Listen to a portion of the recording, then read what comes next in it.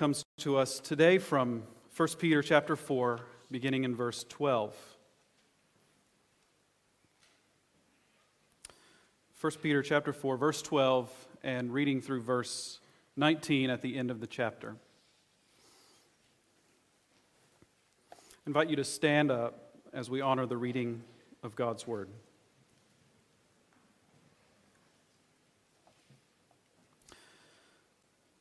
Beloved, do not be surprised at the fiery trial when it comes upon you to test you, as though something strange were happening to you. But rejoice insofar as you share Christ's sufferings, that you may also rejoice and be glad when His glory is revealed.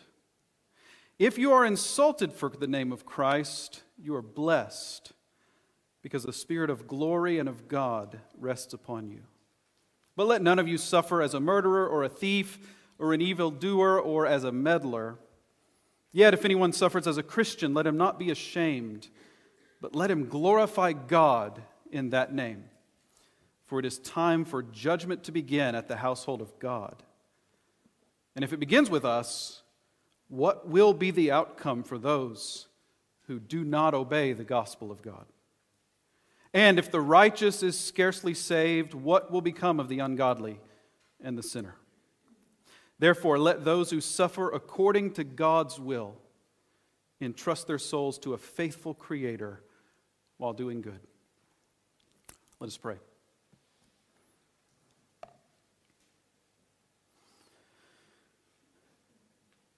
Our Father, your word tells us that if earthly fathers know how to give good gifts to their children, how much more will our Father in heaven give the Holy Spirit to those who ask? So we ask you once more for the blessing, the presence, the power of your Holy Spirit among us. We pray that your Spirit's work through the word as it is proclaimed may expose strongholds of falsehood that are in our hearts and may destroy them. May encourage and strengthen what is good and fan into flame that which honors you that is in us, so that it may be your work that is done for the good of your people. And we pray in Jesus' name, amen. You may be seated. At a recent town hall event for the Democrat presidential candidates, the now former candidate, Beto O'Rourke, was asked a question by CNN host Don Lemon. The question was, as president, would you seek to impose income taxes on nonprofit organizations? And he mentioned colleges, churches, charities that do not affirm same-sex marriage. Without hesitation, Beto O'Rourke answered this way, quote, "Yes. There can be no reward, no benefit, no tax break for anyone, any institution, any organization in America that denies the full human rights and the full civil rights of every single one of us. So as president, we are going to make that a priority, and we are going to stop those who are infringing upon the rights of our fellow Americans." Now, since that time, Beto O'Rourke has left the race for president. But don't assume that because he is out that this idea is not going to come up again. It seems quite plausible that now that he's spoken it in public and now that he's asked us to imagine a future day when colleges, churches, charities are taxed for their doctrinal teachings, we must assume that that will continue to be a matter of discussion. We have a budget meeting tonight. We're proposing a 2020 budget for our church. Can you imagine in future years under a future presidential administration, what if we have to budget for income taxes? What if we have to budget a certain amount to give to the federal government because they're now taxing us as a form of punishment because of what we teach and believe? That could put significant limits on what we're able to do. For many churches, that could lead to forced layoffs of their staff. That could lead to pulling back on missionary support. For a good number of churches, that could lead to closing their doors. This is the beginning of a discussion that Beto O'Rourke has invited us all to now imagine as a potential future for our churches. And I want you to recognize that what Beto O'Rourke was describing is persecution. We tend to want to be reserved in our use of that term. We want to say, well, persecution, that has to be very intense, violent suffering, torture, death, imprisonment. But that's not the case. Persecution involves any kind of opposition from the unbelieving world that is an attempt to marginalize, to sideline, to limit, or to declare that what we believe, what we profess, who we are, is beyond the pale of normal. In Galatians 4:29, Paul speaks of persecution by Ishmael to his brother Isaac. And that's a story where in the Old Testament it's an older brother mocking and laughing at his younger brother. Paul calls that persecution. And thus, we don't always have to be reserved in the way we speak of it. Persecution is a broad category that involves any kind of attempt to marginalize us for our faith. Now, we are living in a culture where there is an increasing clash between what Albert Mohler calls religious liberty and sexual liberty. Religious liberty, of course, is an ideal we've had from the founding of this nation. It's an ideal that says that religion is freely to be practiced and observed both in public and in private. It's a guaranteed right of all of our citizens. In the meantime, there's a new right that's been advancing in our society, and Dr. Mohler calls this sexual liberty or erotic liberty. And it's the liberty to pursue perverse sexual practices, not only to pursue them, but to demand that society affirm and bless them.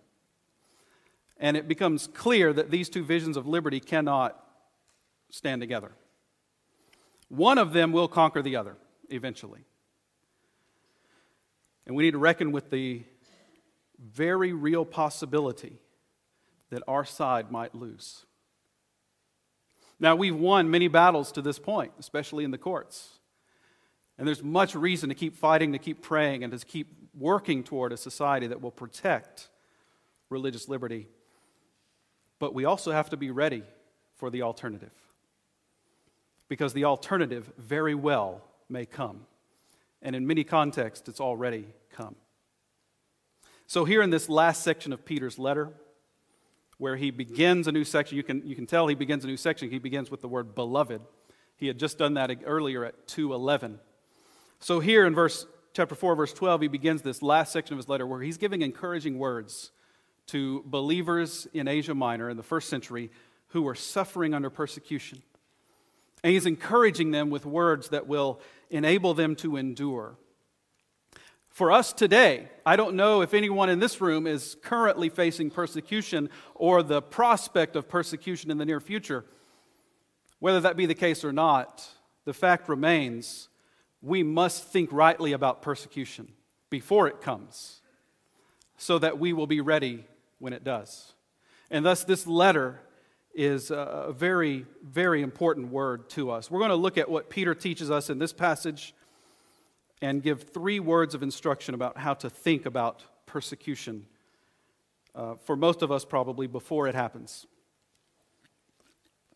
And so first, we're going to see in verses 12 to 14 that Peter tells us, rejoice in times of persecution, because it is evidence of the Spirit of God upon you. Rejoice in times of persecution, because it is evidence of the Spirit of God upon you. Let me remind you again of Beto O'Rourke's words. The last part of what he said. We are going to stop those who are infringing upon the rights of our fellow Americans. Those who oppose the affirmation of same-sex marriage are, in his words, infringing upon the rights of our fellow Americans. It is important for us to understand that those who persecute us do not see what they're doing as evil. They see it as good. They see it as standing up for a cause that is just and right. We are the ones who are evil. We are the ones who are infringing on the rights of our fellow Americans. We are the ones who are oppressing. who are stuck in a bigoted past. We are the ones who are standing against progress the same way that those who supported the racist Jim Crow laws of the past also stood in the way of progress. And so persecutors who seek to marginalize us will believe that they are doing good in persecuting us. Jesus said to his disciples in John 16, verse 2, "The hour is coming when whoever kills you will think he is offering service to God." Perhaps in our context, the hour is coming when whoever taxes your churches, whoever taxes your non-profit Christian universities, whoever taxes your non-profit Christian ministry charity organizations will think he's offering service to God. So the world is going to see this as a righteous cause against an evil people. The question, though, is how does God see us? How does God see us when we face persecution? That is really the only question that matters. We don't need to ask any other, because God's opinion is all that matters. Peter's going to tell us what God's opinion of us is in these 3 verses here.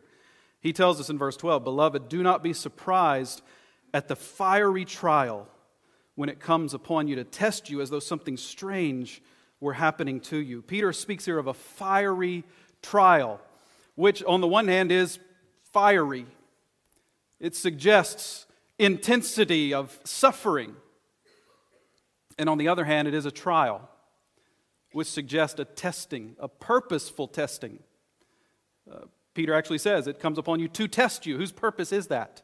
That can be none other than God's purpose. God is at work through this fiery trial of persecution for our good. And if that is the case, what is the proper response to it? Well, Peter says, don't be surprised. Don't assume then that persecution is something strange that's not supposed to happen. Don't assume that your life was supposed to be laid out in this pattern, this way you imagined and you dreamed, and here comes persecution to totally wreck everything that you had planned for yourself. And it's also abnormal, it's also strange. It wasn't supposed to happen this way. Peter says, don't be surprised. The lie we are tempted to believe is that God's love must be demonstrated to us through pleasant circumstances and ease of life. And therefore, when we don't have pleasant circumstances, when we don't have ease of life, we have a tendency to assume what Eve assumed about God when the serpent lied to her. He must be holding out on us. He must not really love us the way the Bible says that he does. Now, where in the Bible does it tell us that pleasant circumstances and ease of life are signs of God's love? Where does it say that? Doesn't the Bible almost say the exact opposite? When you look at the history of God's people, when you look at the saints of old, can you name one of them who lived through life with ease and pleasantness? I can't even think of one. And yet these are the people God loves. And of course that's a storyline that culminates in our Lord Jesus Christ, the beloved Son of God whose suffering was far beyond anything we can imagine. Don't believe the lie that if you're suffering, God must not love you. That is not at all what Scripture teaches. So instead of being surprised, Peter tells us in verse 13, but rejoice insofar as you share Christ's sufferings, that you may also rejoice and be glad when his glory is revealed. This must be one of the most difficult commands in all of Scripture to obey. Rejoice in times of persecution. How can we do that? We can rejoice if we see persecution in the proper context. If we see it in the storyline that God tells us to see it in. And he tells us that it is in the storyline of Christ's own sufferings. If we see ourselves as sharing in the sufferings of Christ, then we can also see ourselves sharing in the glory of Christ that is to come. We know how the story of Jesus ended after his sufferings. He was raised from the dead. He was ascended to the right hand of God. He was given victory over his enemies. He has restored humanity to our proper place in exaltation over the cosmos. We know how this story goes. And if we have the privilege to share in the sufferings of Christ, to live out in our own lives a mini version of what Christ endured for us, Peter says it is something for us to rejoice in. Now, that doesn't mean that all suffering is a sharing in Christ's sufferings. He says, insofar as, which would indicate there are some ways we might suffer that are not sharing a suffering of Christ. That's in verse 15. We'll get to that in a minute. But he tells us here that when we are persecuted, when we are walking in the path of faith and we face suffering, it is an occasion for us to rejoice at the bigger story, that we may rejoice when His glory is revealed. And so Peter says, don't be surprised, but rather rejoice. And he gives us an example of the fiery trial in verse 14. If you are insulted for the name of Christ, you are blessed, because the Spirit of glory and of God rests upon you. Now, this is an interesting example. Peter has spoken of the fiery trial. And you'd expect, if he's going to give an example of fiery trial, he must give the most intense example you can imagine, right? Thrown into prison, starved, tortured, beheaded for the gospel. But he says, if you are insulted for the name of Christ, you are blessed. Insult is part of the fiery trial. Now, we have this old saying, sticks and stones may break my bones, but words will never hurt me. There's some wisdom in that, but it's really not true. Words have great power to hurt us. Words have great power to label us, to name us, to push us to one side of society. Words, insults, social perception has great impact on our lives. Words can affect the kinds of jobs you can and cannot get. Words can affect whether or not you're welcome into certain circles of society. Words can affect the trajectory of your life in one way or another. And Peter says here, if you are insulted for the name of Christ, you are blessed. If man throws his insults your way, names you an outsider, pushes you to the margin, you are blessed.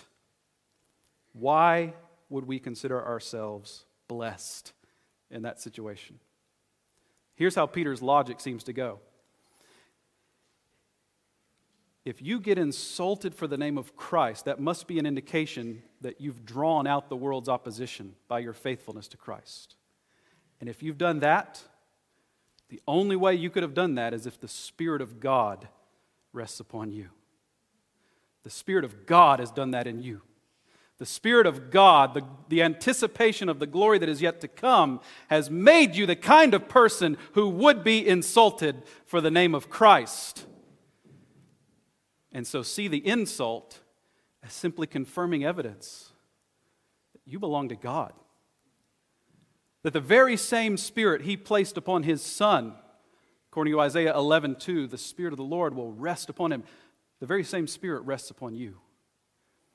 And thus the world's opposition can only be to you encouraging confirmation that God has made you His own through His Son and put His own Spirit upon you. And so Peter tells us here, the world is going to hate you. The world's going to oppose you, but the true opinion that matters is God's. And in your suffering for the name of Christ, know that you have God's favor upon you. This is exactly how it's supposed to be. So don't be surprised when it comes. And then a second word of instruction about how to think about persecution. Peter says, stand firm through persecution because it is God's means of testing His people. Stand firm through persecution because it is God's means of testing His people. This in verses 15 through 18. When we face suffering, when we face persecution, our tendency might be to become bitter at God, to let the fear of man rule our hearts, and therefore to shrink back and compromise with the world in order to get them off our backs. To start going back to the Bible and saying, well, maybe the 2,000-year tradition of how we interpreted this was wrong after all. Maybe marriage is not a man and a woman. It's to come up with creative solutions to get along so that the world will get off your back. And if we do that, if we compromise, if we shrink back from the truth, we will become indistinguishable from the world over time. But Peter tells us in these verses that seeing God's purpose at work in our persecution is what will give us the strength to endure it by faith, to stand firm so that we do not compromise, that we do not back off what we proclaim about God. And so he tells us in verse 15, "But let none of you suffer as a murderer or a thief or an evildoer or as a meddler." Now, this is an indication, again, not all suffering is sharing in the sufferings of Christ. Sometimes we can bring suffering on ourselves from the world because we are simply living in a selfish way. We are not loving our neighbors. We are being antisocial people. And Peter uses colorful examples: murderer, thief. Probably his readers were not struggling with those sins in particular, but he moves along a spectrum from murderer to thief to evildoer, a more general term. And then he gets to that fourth term, a meddler. And that's one that is a lot easier to imagine about ourselves, isn't it? A meddler, one who gets involved in other people's lives in a way that is really not our business. I think there's a good warning here from Peter, a good qualification here to us to help us separate in our minds the very natural offense of the gospel for which we should suffer and the other kind of offense, which is being offensive. In other words, don't assume that because you're facing opposition that it's always for the right reason. It very well could be because you're a jerk. It very well could be because you're a troll. Do you know what a troll is? We call them trolls on social media. Trolls are people who are always looking for a fight. They go on social media, they insert themselves into conversations because they're seeking to provoke a response. They relish the fight. They relish offending. And Peter says, if you're going to suffer for that reason, you're not sharing in the sufferings of Christ. You're just being personally offensive. So just let that be a warning to us. If your temptation is to take on the world, but to do it in a way that provokes offense unnecessarily, let the gospel be offense enough, because it will be.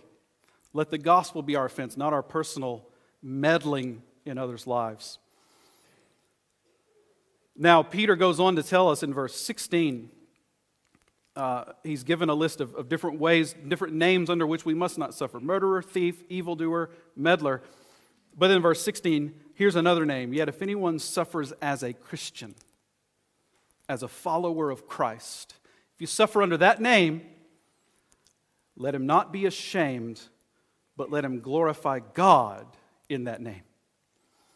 What does it mean not to be ashamed, but to glorify God in that name? Well, think about the experience of persecution for being a follower of Christ.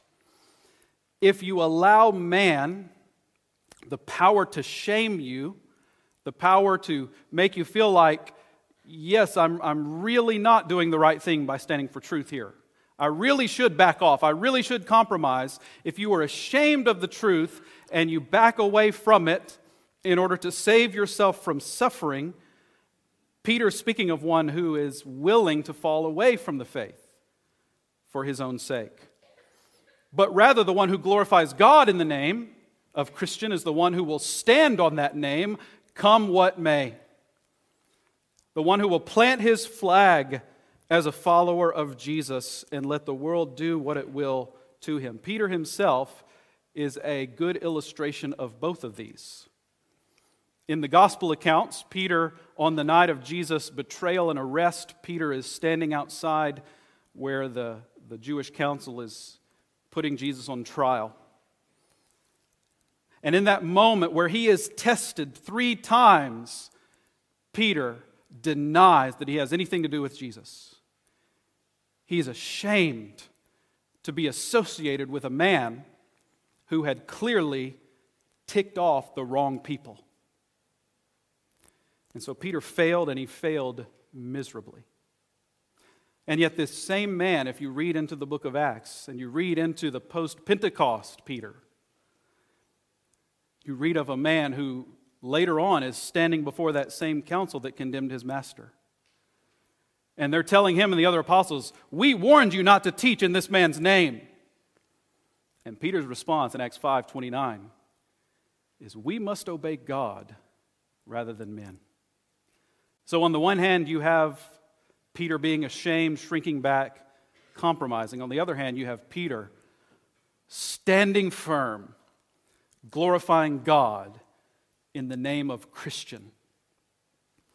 And this is what he's telling us to do here as well. And then he gives us a reason for why we should not shrink back in shame, but rather stand firm. And that reason is in the verses 17 and 18, where he tells us what is God's purpose through this all? What is God actually doing through the persecution of the church? And he tells us in verse 17, "For it is time for judgment to begin at the household of God. And if it begins with us, what will be the outcome for those who do not obey the gospel of God?" Now that's an odd verse, because when we see the word judgment, we normally think condemnation. And Peter is not saying it is time for condemnation to begin at the house of God. It is not time for God to condemn us. That is not what he means at all. In fact, Peter's writing in a context of Christians doing the right thing, not the wrong thing, standing firm in the gospel, suffering for it. So what is the judgment that Peter means? Well, judgment can be used to refer to really any kind of judicial action, and that includes God's action of separating out humanity into two groups. God dividing us ultimately at the final day into the righteous and the wicked, so that the righteous who are in his Son may receive eternal life, the wicked who are outside of Christ may be condemned. This is going to happen on the last day, but Peter says, even now in the present time, through the sufferings, through the messianic woes of this age, that work has already begun. That work of separating out within the house of God, the temple of God, which is the church. Peter has already called us a spiritual house in chapter 2, verse 5. That work is already happening, and it's happening through persecution. Now, how does this work? Well, think about it. If a church is persecuted, that is really going to separate the men from the boys, isn't it? Persecution is naturally going to draw out of the church those who are willing to compromise with the world in order to save themselves. In other words, those whose faith cannot endure it. Those whose faith is a mere outward profession and is lip service. Those people will be exposed by persecution. Jesus even uses an example of that in a parable about the sower, and he mentions the seed that is in shallow soil, and it springs up quickly, but it doesn't have a deep enough root to survive the scorching sun. And Jesus connects that to trouble or persecution. When that comes, they immediately fall away. So Peter seems to be saying here that God's work is already happening for the final separation of humanity, and it's beginning in the house of God.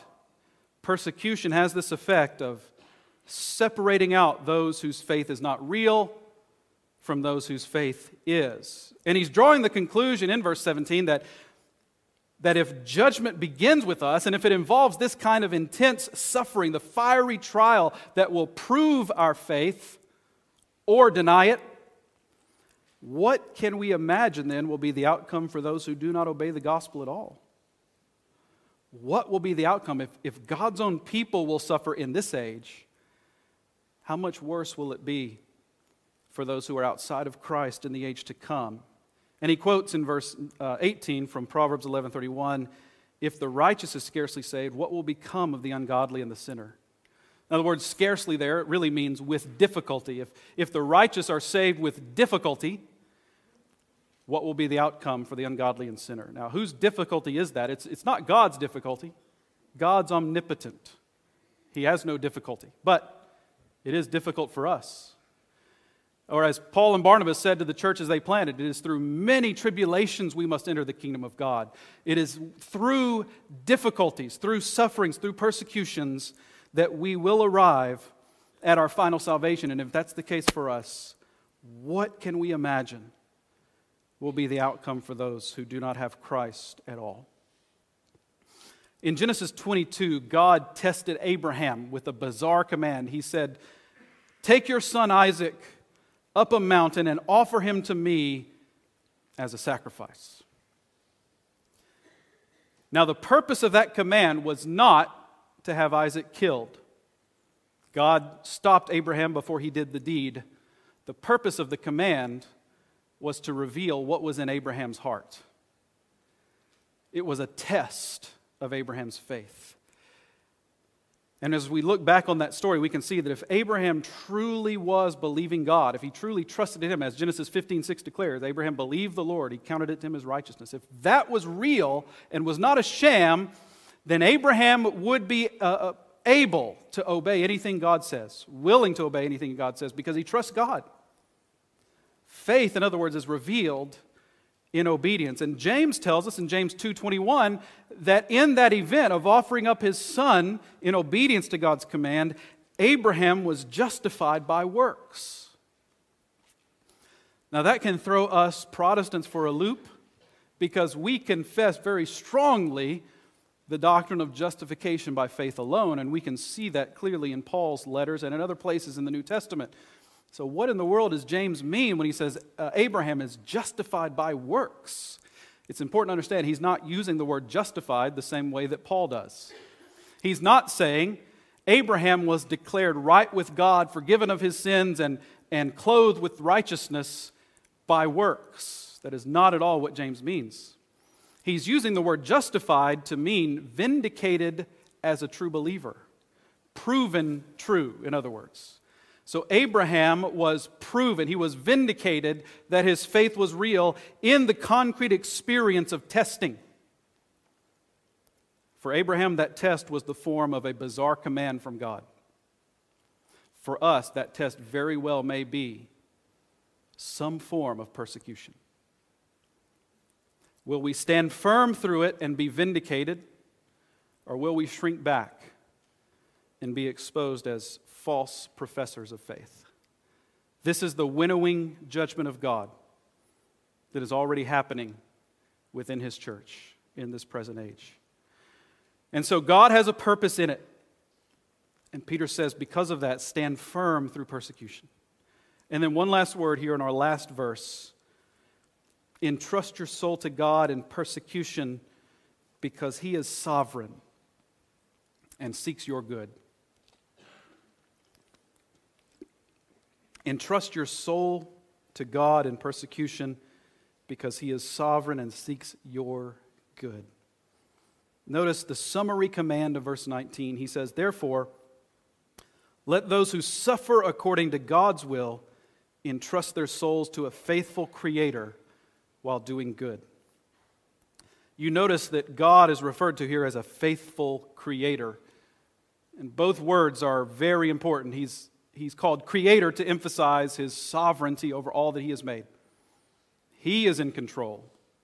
He rules from heaven as Creator, but He's also called faithful to indicate His steadfast love in seeking good to His people.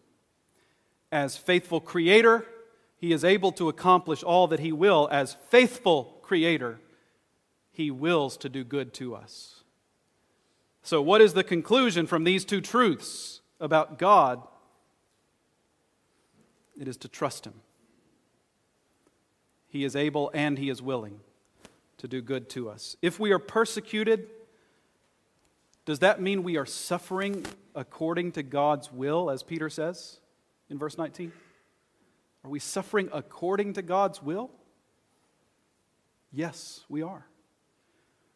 We are suffering according to God's will if we are persecuted. That's the point he's making here. He's just made the point in verses 17 and 18 that this is God's winnowing process. This is His judicial work of separation within the house of God.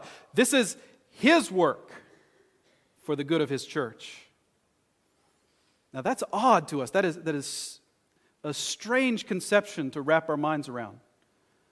That the very enemies who oppose us in what is clearly sinful action are, in doing that, merely fulfilling the will of God for our good.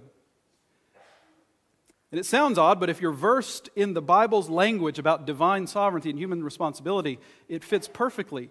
It's much like what Joseph said to his brothers who had sold him into Egypt. Not a good thing to do.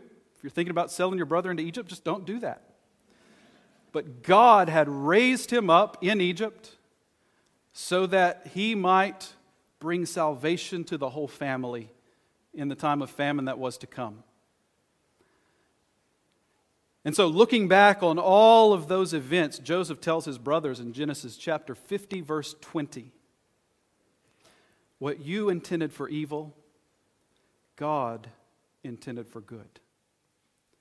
And thus we have here a perfect expression that, yes, God is sovereign over all things and His good will is accomplished.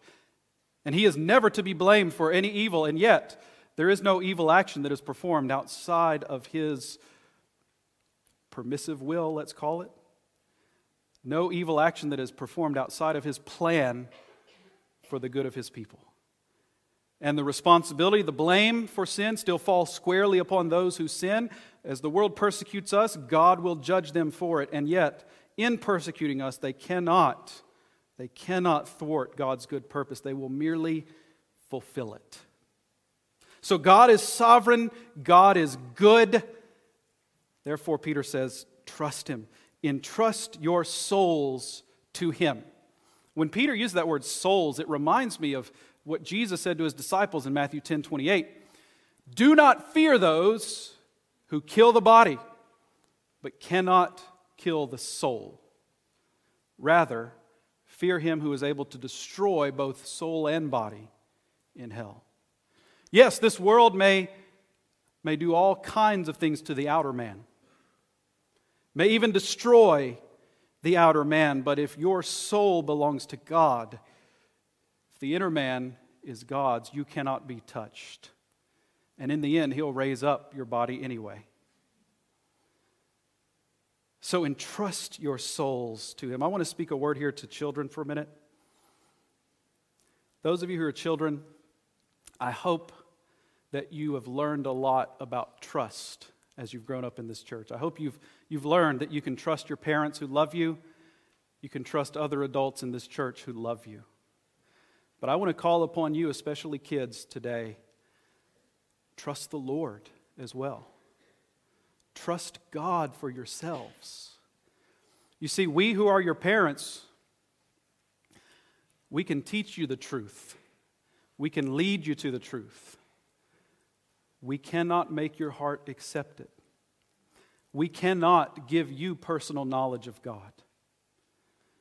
That's something we have no power over. So I encourage you, as you grow older, and as the natural course of life happens, and you become, over time, you become less and less dependent on your parents. That's the way God made us. One day, as you go out on your own, I want you also to become less and less dependent on your parents with regard to the faith that we've taught you.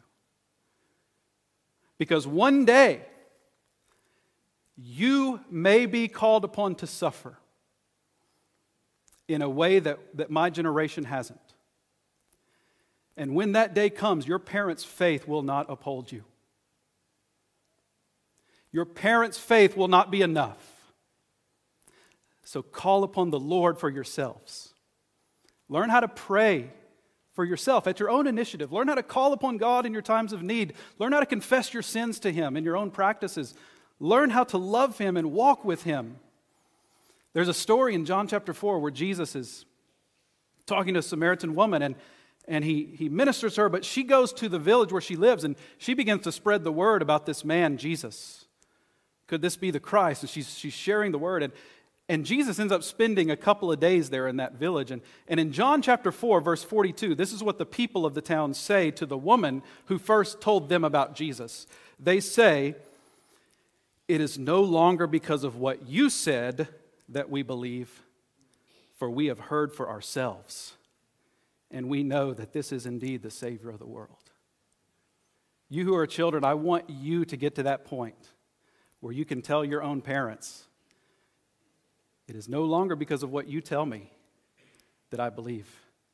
It's because I know God for myself. And I've learned how to trust Him, and I've learned how to walk with Him. And when the day comes that I have to pay a price, it will be my faith that will stand firm. I promise you, your parents want nothing more than for you to say that one day. Now, to all of us, entrusting our souls to God is the very opposite of trying to control things. It's the very opposite of thinking that we can control things. One of the most freeing experiences in life is to relinquish control of what you simply cannot control. And if you think about it for a minute, if you could control your life, would you dare even try? Do you think you're competent enough to do that? I don't think I am. God is there for us to trust Him, entrust our souls to a faithful Creator through the persecution, through the sufferings of this age, because He is sovereign and He is good. Will we ever face a decision as a church between compromising our doctrine or paying income taxes to the federal government as a church? Will you ever have to choose between a cherished friendship and a moral conviction? Will you ever face a decision of calling evil good or losing your job? Will you ever face the decision of denying Jesus Christ or losing your head? I don't know the answer to these questions. I do know we must be ready for any one of those situations to come.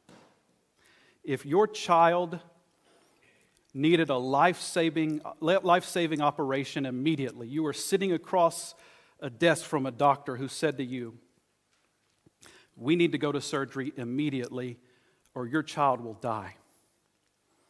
Are you in that moment going to say, "Hold on, I want to see a price list so I can deliberate about the cost"? Of course not. In that moment, the only thing that matters to you is the life of your child. Cost doesn't matter at all. The cost can be what it's going to be, but I'm going to save my child in that moment. And I know any parent in here would do the same. What is it that the world can take from us in following Christ? What price might we have to pay? Does it matter? Do we even have to think about it?